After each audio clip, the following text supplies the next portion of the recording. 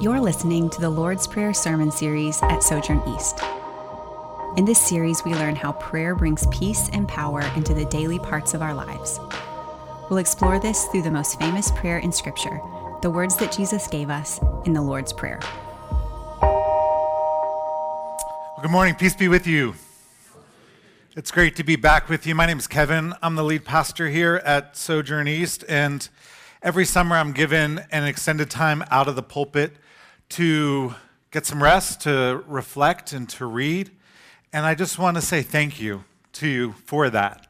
I'm grateful to be a part of a church that cares about not just a pastor's theology or their proficiency, but also their health and the health of their soul. I want to thank Pastors Brian and Chad and Dr. Pennington for filling the pulpit while I was away with amazing preaching. My only fear every summer is I come back and I don't have a job because they're such great preachers. It was such a joy to be here and to not preach for a little bit. And while I'm always excited for time away, I'm also really eager to get back. And I've never been more eager than I am today. This past year, our board of directors and our elders, we spent dozens upon dozens of hours reflecting on our church, our strengths, our weaknesses, reflecting on this cultural moment we find ourselves in and asking the question, where does God want us to grow? Where might he be leading us in the years to come? And we tossed around a bunch of ideas. We shared a bunch of different passions and things that we were seeing.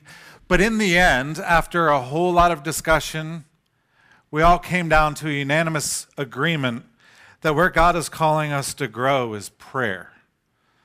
And that while our church has been very strong in a lot of things throughout the years, I would never say that Sojourn was a church that was very strong in prayer. We've never been known as a praying church. And so we made the decision that starting today, August 11th, and following the course of this school year calendar, basically, we wanted to devote 1 year to really growing and deepening in prayer as individuals and as a community. And so we're kind of like jacking up the house, and we're seeking to put in some new pillars, some new foundations to build upon. And so everything we do, every dimension of our church, we're seeking to infuse a deeper and greater emphasis on prayer, from our Sunday gatherings to our groups, to mercy and community outreach, to evangelism, Sojourn Kids, S2, we have prayer and worship nights, we're opening a prayer room. We want to be a church that grows and deepens in prayer. And I'm convinced that this is probably the most ambitious initiative we've ever set out to achieve, because prayer is hard. And I know that we're in different places, and some of you are like, no, it's not. Prayer is easy. I love praying. You are the exception to the rule, I would guess. I think most of us, we struggle with prayer. We struggle to make time for prayer. When we do pray, our prayers often feel clumsy, shallow. And instead of prayer being this source of supernatural power and peace, it's oftentimes a source of frustration and confusion. And then we read about saints of old, these inspiring stories about their prayer lives where they would literally wear grooves in their hardwood floors because they would be on their knees every morning for hours. And that's inspiring, but it's also a bit discouraging because we pray for 10 minutes and it feels like 4 hours. You know, John Wesley, he once said that he has a very low view of any Christian who doesn't spend 4 hours a day in prayer. Thank goodness we're not Methodists. Amen? But we read things like that, and what it does, I think, is it stirs in us that there's something profoundly wrong with us. And while I do think that we have things that need to be addressed, I don't want to be naive about the challenges of prayer. I came across this from C.S. Lewis, resonated a lot more with me than the quote from John Wesley. In his letters to Malcolm, he writes, "Let's come clean. Prayer is irksome. It's difficult. An excuse to omit it is never unwelcome. When it is over, this casts a feeling of relief and a holiday over the rest of the day. We're reluctant to begin. We're delighted to finish while we are at prayer. Any trifle is enough to distract us. The odd thing is that this reluctance to pray is not confined to periods of dryness. When yesterday's prayers were full of comfort and exaltation, today's will still be felt as, in some degree, a burden. I haven't any language weak enough to depict the weakness of my spiritual life. Maybe you can relate. I know I can. I love the idea of prayer. I love planning to pray. I love buying a journal to write out prayers. I love carving aside time. But when I go to pray, it's still challenging. It's hard. And when we contrast our struggles to pray with Jesus' life, the discrepancy, the gap, it's massive. As we've been going through Matthew, as I've spent a lot of time in the Gospels looking at Jesus, and one of the things I've noticed again and again is that Jesus was always praying. Before every major event in his life, he was praying.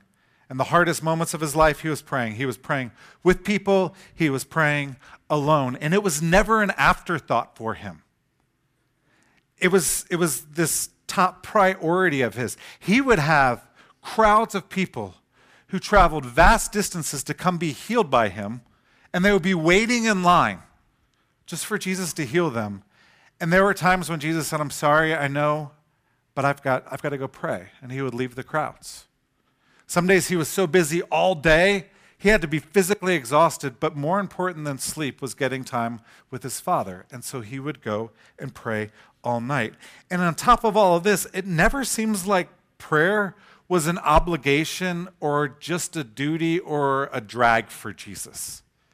It never seems like he's like, on top of everything else I'm doing, now I got to find out time to pray? This is exhausting. It's too much. It seems like something that he ran to, that brought him great life and power and peace. And so I've been wrestling with this question, what did he know that we don't know? What did he understand that we don't fully understand? And I'm not the only one who asked that question. The disciples, men who spent every waking moment and sleeping moment with Jesus for years, they prayed with him, they watched him pray. It's one of the most encouraging passages in the New Testament. Luke 11:1. Now Jesus was praying in a certain place, and when he finished, one of his disciples said to him, "Lord, teach us to pray." So they'd watched him, they prayed with him, and they knew that there was something Jesus knew that they didn't really get. And I love the anonymity of the verse.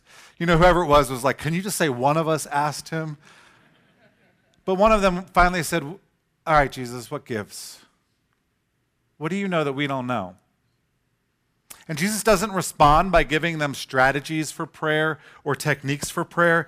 Jesus responds by giving them a prayer, and he says, "Here's the prayer, pray this." And when Jesus said pray this, I think he meant we should pray the Lord's Prayer regularly. I also think that the Lord's Prayer should and can serve as a pattern for all of our prayers. And I preached on this a few months ago. What I want to do is I want to come back and I want to give a little more time to it, because I've been praying this prayer pretty much every day for the last 7-8 months, oftentimes multiple times a day. I've been using it as a guide for prayer, and I would say that it's unlocked prayer in a new way for me. That it's really transformed my prayer life, and I think I'm still in that process. And I'm convinced this is the greatest prayer. I mean, that's a weird thing to say, but I think it's the greatest prayer we've ever been given. It's the one Jesus said, "You want to know how to pray? Here you go." In my study, I was researching, and Martin Luther's barber asked him one time, "Hey, can you teach me to pray?" And Luther responds by writing like a 40-page letter, instructions on prayer. You can find it online. Just type Luther barber prayer. You can find the whole thing. And in there, it's basically him saying, if you really want to learn how to pray, just sit with the Lord's Prayer. He writes, "For to this day I drink of the Lord's Prayer like a child, drink and eat like an old man. I can never get enough of it. To me, it is the best of all prayers." My prayer for us in this 4-week series is that we will learn to drink deeply from this prayer and feast upon it, and that it might propel us forward into being a people and a church that grow and deepen in prayer. And so this morning we're going to look at the first 4 words in English, Our Father in heaven. And before we jump into those, let's go to him in prayer.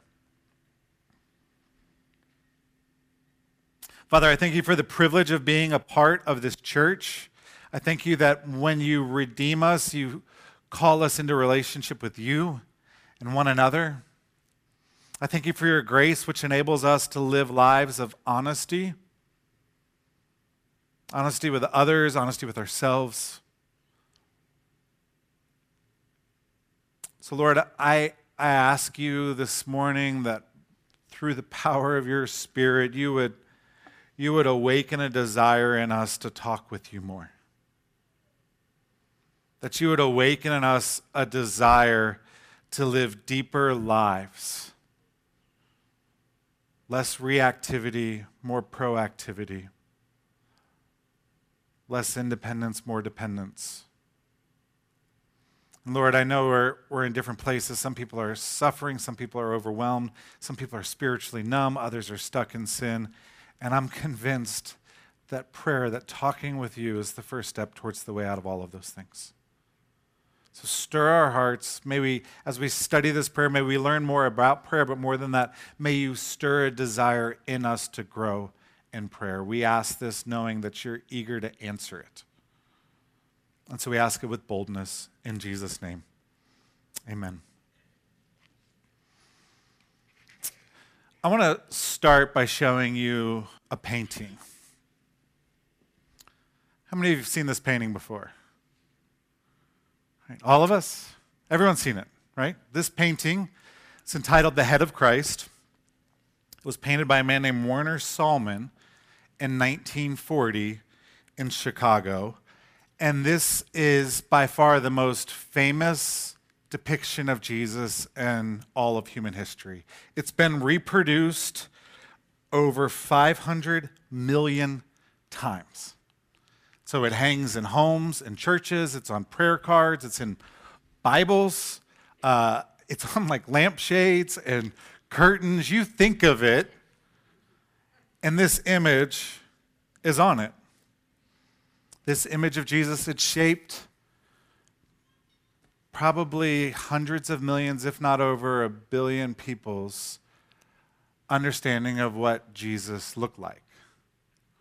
Now here's what's interesting is in the early 2000s, a team of New Testament scholars, scientists from Britain, and some archaeologists in Israel got together and they said, what would the average Galilean look like who lived 2,000 years ago?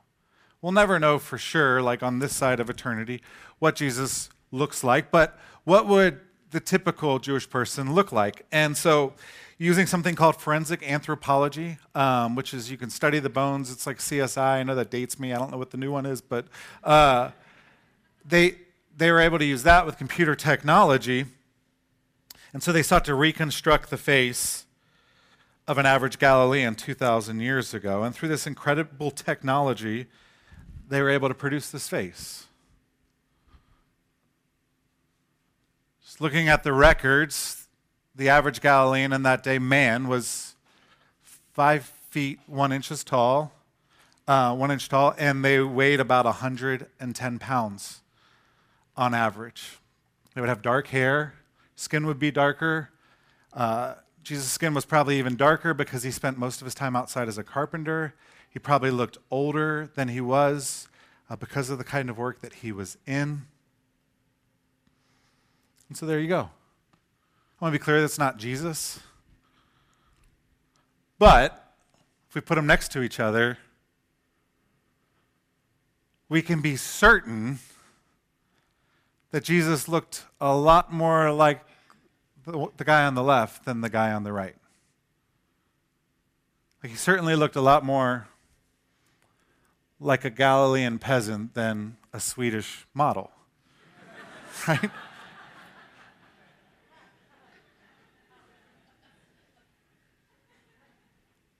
That picture never made it into our homes, though. We don't hang that one around. And I know as we look at these two images that some of you are feeling a bit of unease or discomfort. Some of you are unsettled.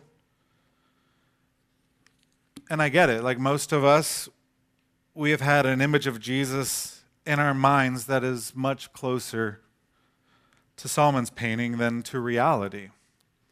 And we've seen Solomon's painting or variations or derivations of it throughout our lives. It's been ingrained in many of us. And so learning that his depiction is deeply flawed. Like it's not kind of off. It's way off. That can be unsettling for us. Can stir some emotions in us. Can raise some questions. What other things have I gotten wrong? My question for you is, would you rather have the truth or a lie? Would you rather have what Jesus most certainly looked closer to, or would you rather continue with this wrong image of him? And I would argue that wrong images of Jesus and God the Father can have devastating consequences of it. We saw this 8 days ago at a Walmart in El Paso. A manifesto written by the shooter. He identifies himself, I believe, as a white Christian nationalist. I've heard that phrase thrown around a lot recently, white Christian nationalism. And I have no idea or no doubt that there are white nationalists in our country who think they're Christians, but this is problematic for them because Jesus was not and is not, to this day, white.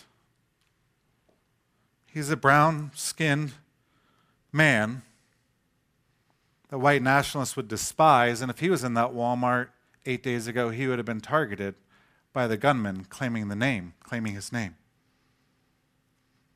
So I want to be clear, there's no place for white nationalism in the church. It's fundamentally at odds, not just with what Jesus taught, but who Jesus is.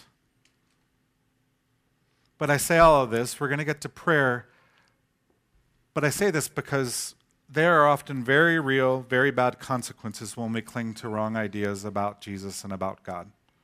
And I'm not saying Solomon's responsible for those actions, but I'm sure it didn't help. And part of our journey is coming to know God for who he truly is, coming to know Jesus for who he truly is, and coming to know God the Father as he truly is. And I'm convinced that as we begin this year of prayer, the greatest obstacle we face in growing in prayer, it's not finding time in our schedules. It's not finding a quiet place in our homes. It's not even finding self-discipline, although I acknowledge those will all be challenges. I think the greatest challenge we face in growing in prayer is letting go of all of the wrong images we have of God.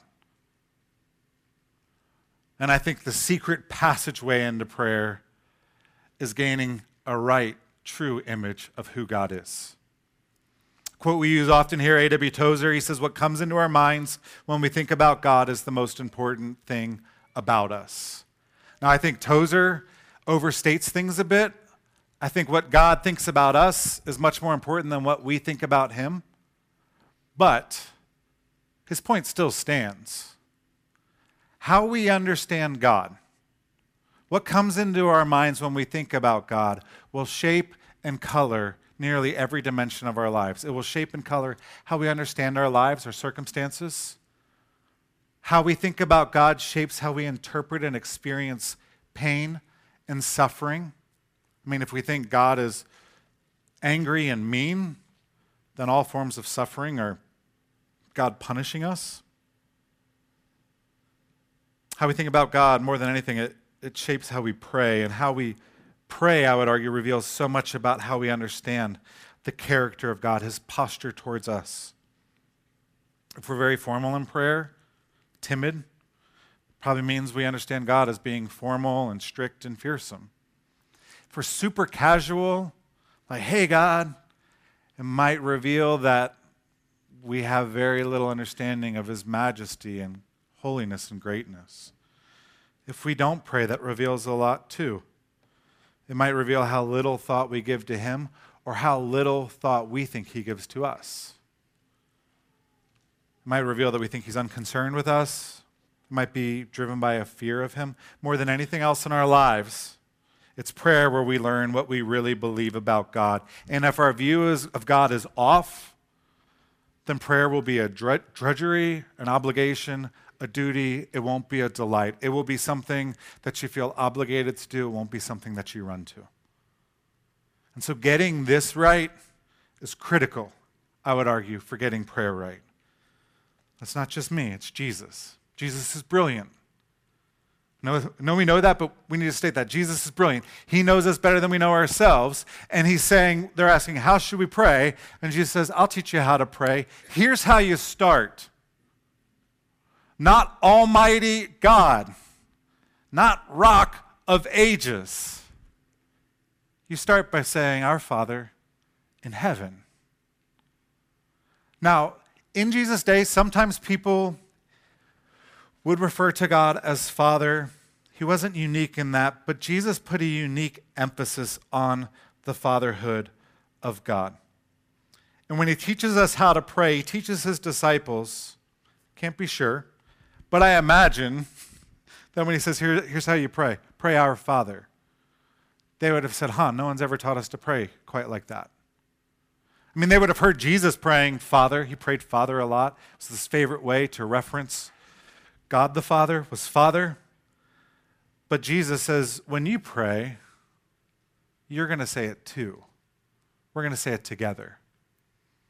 And as one writer wrote, Jesus, about this, he says, Jesus is passing on something of his own priceless relationship with God to us.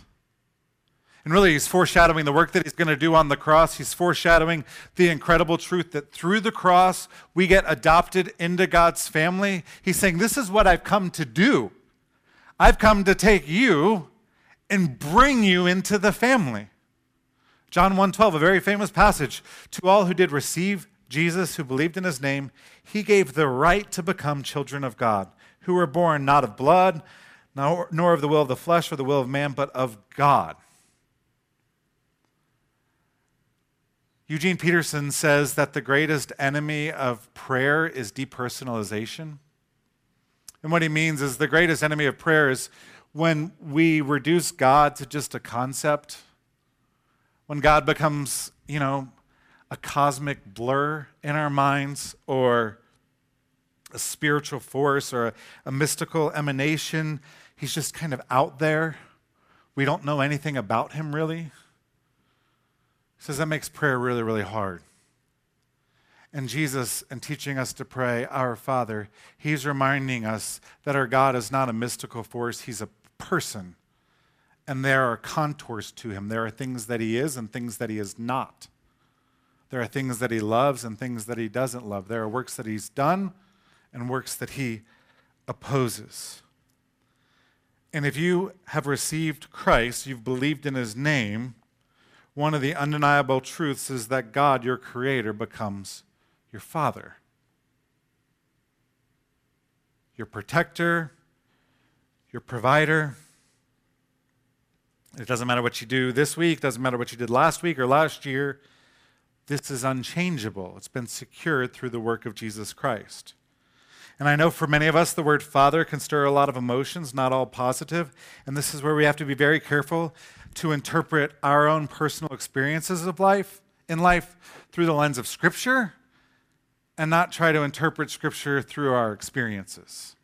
What I mean is, if I say Father and you did word association, you had to write down 10 words, whatever those 10 words are, even if they're good, from your experience, you don't paste those onto God and say, this is what God is like.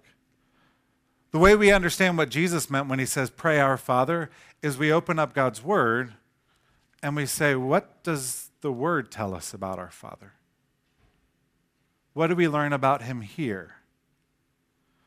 Because God the Father becomes the gold standard of all fathers that all fathers are compared to. And when we open God's word, there's so many things. I'm just trying to think, how do I cover everything? I can't. What I can do, we just preached on the Sermon on the Mount, so it's familiar with a lot of us.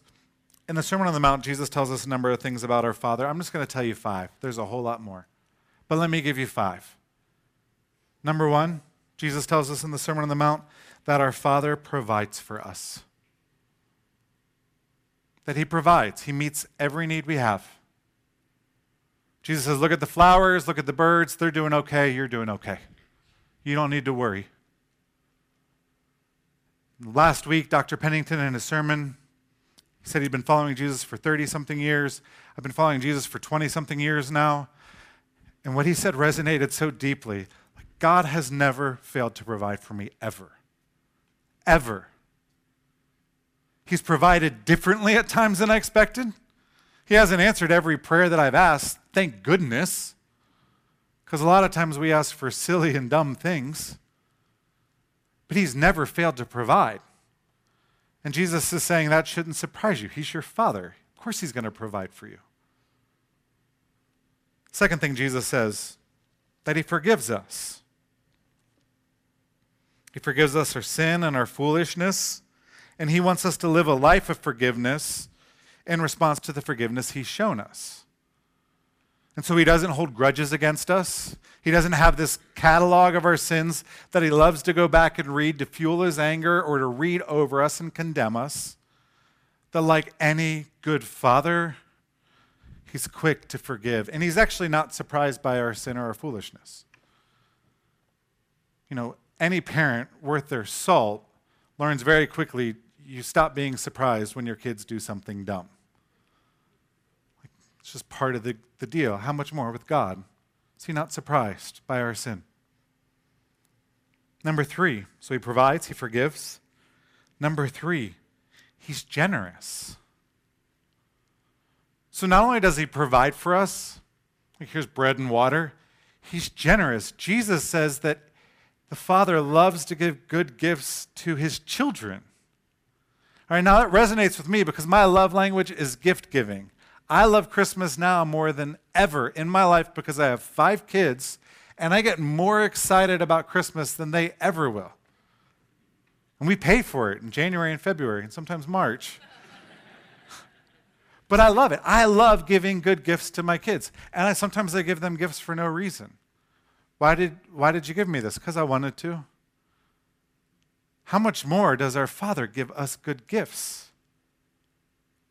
I'm convinced if we were given eyes to see and we actually looked at our lives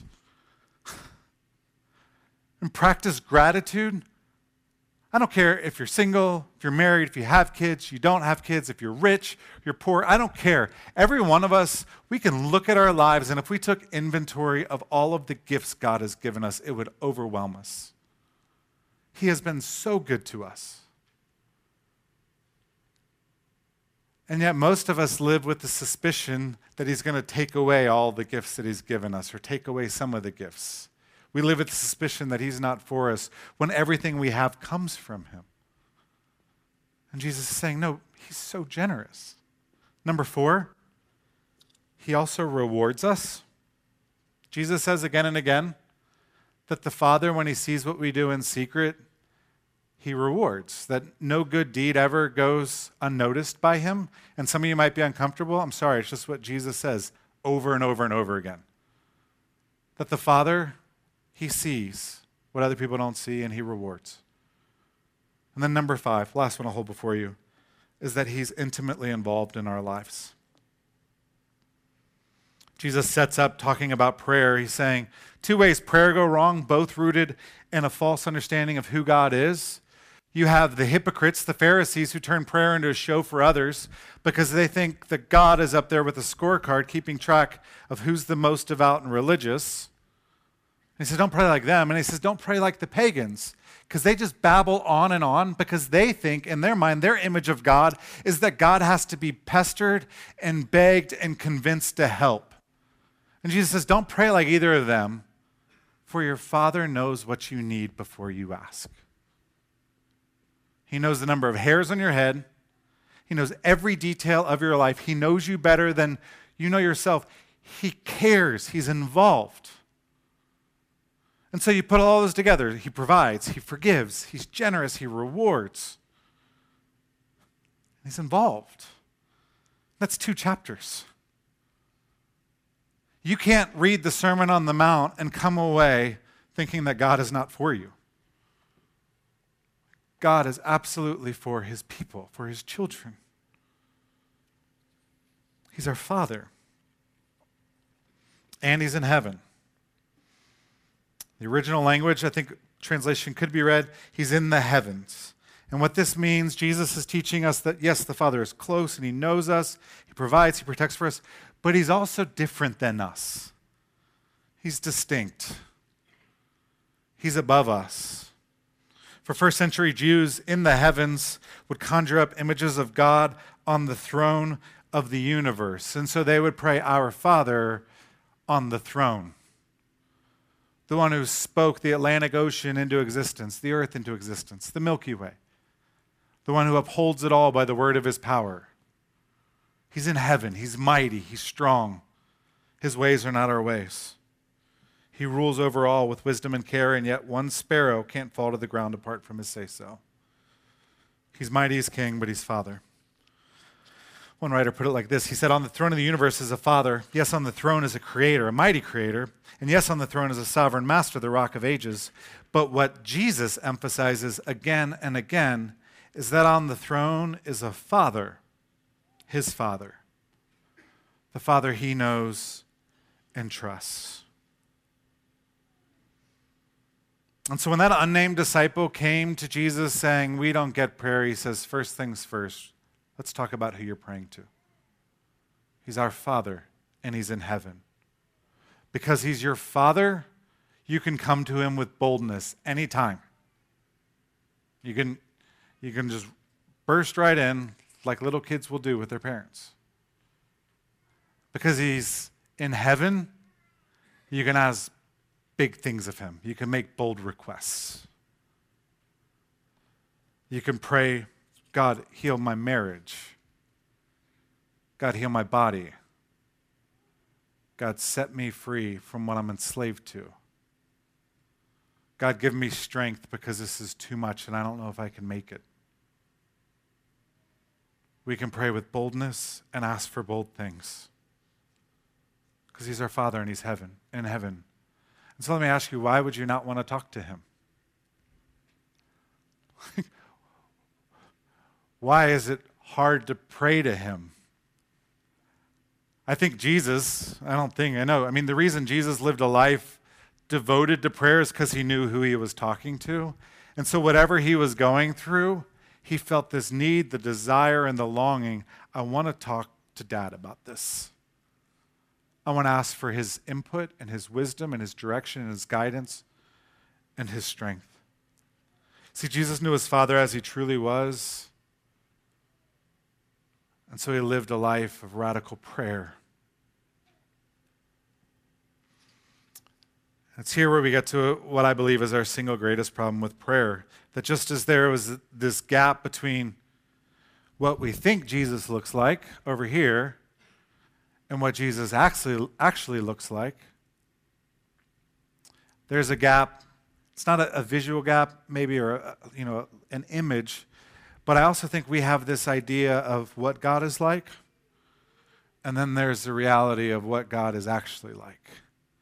We all have this image of God, this perception, this impression of him, who we think he is, and then there's who he actually is, and there's a gap. And I think that one of the most important things of growing up in our faith, growing into maturity, is narrowing this gap. It's learning to come to know God as he truly is. And when I read some of the best books I read on prayer, those authors also tend to write books like The Life of the Beloved. And I'll be honest, the first time I read that book, I was 23 and not into it. I wanted to read about Jesus, the man's man, the carpenter. But what I found is that the people who write the most about prayer tend to write about the love of God because they've narrowed this gap significantly. Because they've started to see God for who he truly is for us in Jesus Christ. And if we're going to grow in prayer, we've got to do this work. If we don't do this work, the consequences will be drastic, not just for prayer, but in every dimension of our lives. And so let me ask you, what comes into your mind when you think about God? Word association, what words would you write down? Not what words should you write down, what words would you write down? If you're honest. Or let me ask another question, it kind of gets to the same thing. What words do you think God would use to describe you? God's writing about you, what's he going to write? Probably reveals a lot about this gap between who he really is and who we think he is. And so part of the work of coming to know God as he truly is the primary work comes from opening his word and reading it. But part of the work, and this is work we often don't do in the church, also comes from knowing where our first images of God were formed and untangling those images from the truth that we get in his word. As human beings, we learn by analogy, we learn by comparison. That's like pretty much the only way we learn. When we encounter something new, the way we make sense of it is by comparing it to something we already know. So it can be one thing, and then we look at something else. I know this, and then we kind of like, oh, that's what it is. It's just like this. And oftentimes it's not, but that's how we learn. We make comparisons. Well, we do that with all kinds of things in life, but I'm convinced that we do that with God as well. When we hear about God the Father, we immediately go to our own fathers and mothers. They've shaped us profoundly, good and bad. When you were a little kid, as a parent now, I thought way too highly of my parents than I should have. But when you're a kid, your parents are almost like gods to you. They have such authority and power. They have such information that you don't have. They can make their thumb come off and come back on. I'm serious. They're like gods to you, close to it. And so when you think of God, who is the authority figure, your parents have shaped for good and bad, and parents were shaping our kids for good and bad, how they understand God. If you grew up,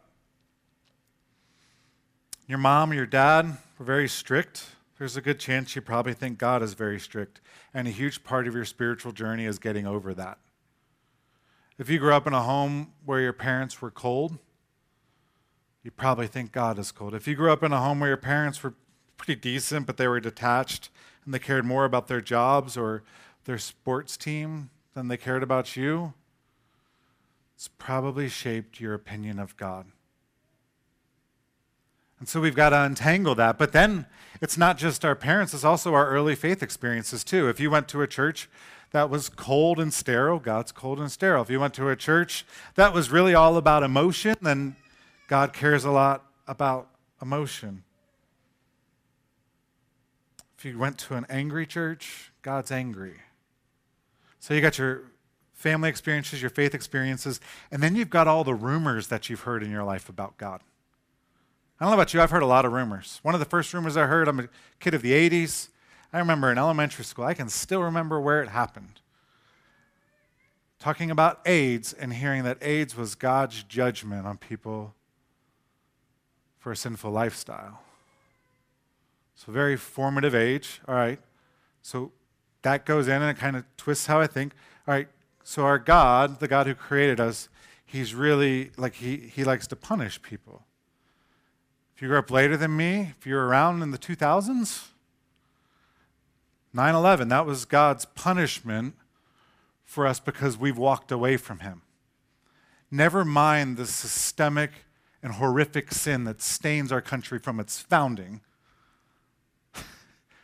But somehow, 99, 2000, that's when God was like, okay, I'm all right with slavery and all this stuff, but now I can't put up with this anymore. And so he hurled some jetliners into towers that killed thousands of people. So we got that rumor in our mind. What other rumors have you heard? Then you've heard whispers. And you add all of these things together, and you end up with a patchwork God. And if your patchwork God's like anything like my patchwork God that I've created in my mind, I want nothing to do with him. I don't want to pray to him. Terrified of him. He seems easily provoked.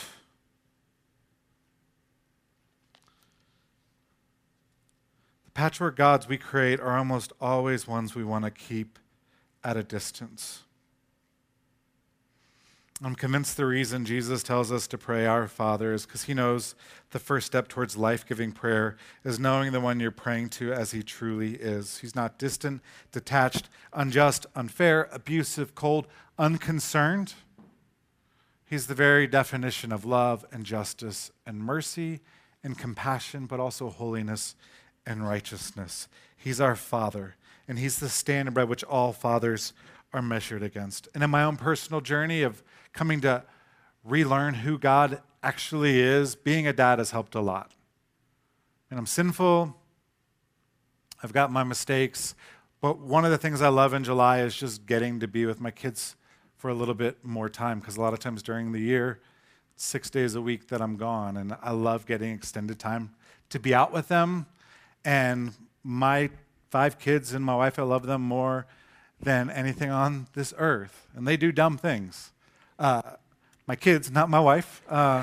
She might too, but that's hers to tell.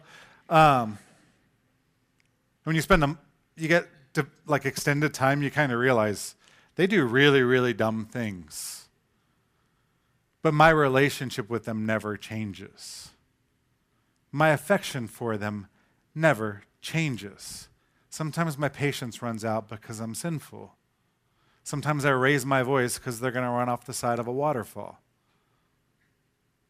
But they're standing. It never changes. And that's been very, very helpful for me in adapting some words of Jesus, playing with a little liberty. If I, who am evil and sinful, love my children like that, how much more does God love us as his children?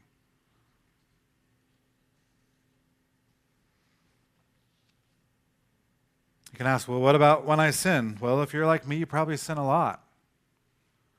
And God loved you before you came to faith. God saved you because he loved you. And your sin was taken by Jesus, and it doesn't change the relationship. I think this is a finer point of theology, but it really matters. Jesus didn't die for us so that God the Father would love us someday. It wasn't like God the Father is like, I don't like them. And Jesus is like, please, just give me a chance. I don't like them. Get rid of them. And then okay, fine. Jesus died for us because God the Father loved us. And we know this because Paul tells us in Romans 8, if God is for us, who cannot be against us? He's talking about God the Father, who did not spare his own son, but gave him up for us all. How will he not graciously with him give us all things? God the Father gave up his son on the cross so that we might, in that same chapter, so that Jesus might be the firstborn among many brothers and sisters. That's the plan, was to bring us in. So learning to pray our Father is committing to grow, to have a healthy image of God. Learning to pray our Father is committing to saying, I'm not going to let that patchwork God rule in my mind and my life. I'm going to go to your word. I'm going to go to you in prayer. And I'm going to trust what you say is true, not what I feel. So no matter where you're at in your walk, I'm convinced God, he wants us to know him in ways that right now we can only begin to imagine. And in the weeks ahead, we're going to give all kinds of practical helps to help you grow in prayer and encourage you. But I want to ask you, will you prayerfully consider stepping into this year with us? Not just showing up, but stepping in. We prayerfully consider, even this week, just learning to pray our Father in heaven. And I'll tell you, many times I don't get beyond that. I'll confess, I think you're a lot of other things. I need to be reminded you're my Father. I'll confess, these problems seem so big. I need to be reminded you're in heaven and you rule and you reign. Will you consider stepping in embracing this healthy image of God and deepening your life and your walk with him. As you think about that question, we come to the Lord's table, and everything I just said becomes visualized for us, because the night before his crucifixion, Jesus took a loaf of bread and he broke it, and he said, "This is my body that's broken for you.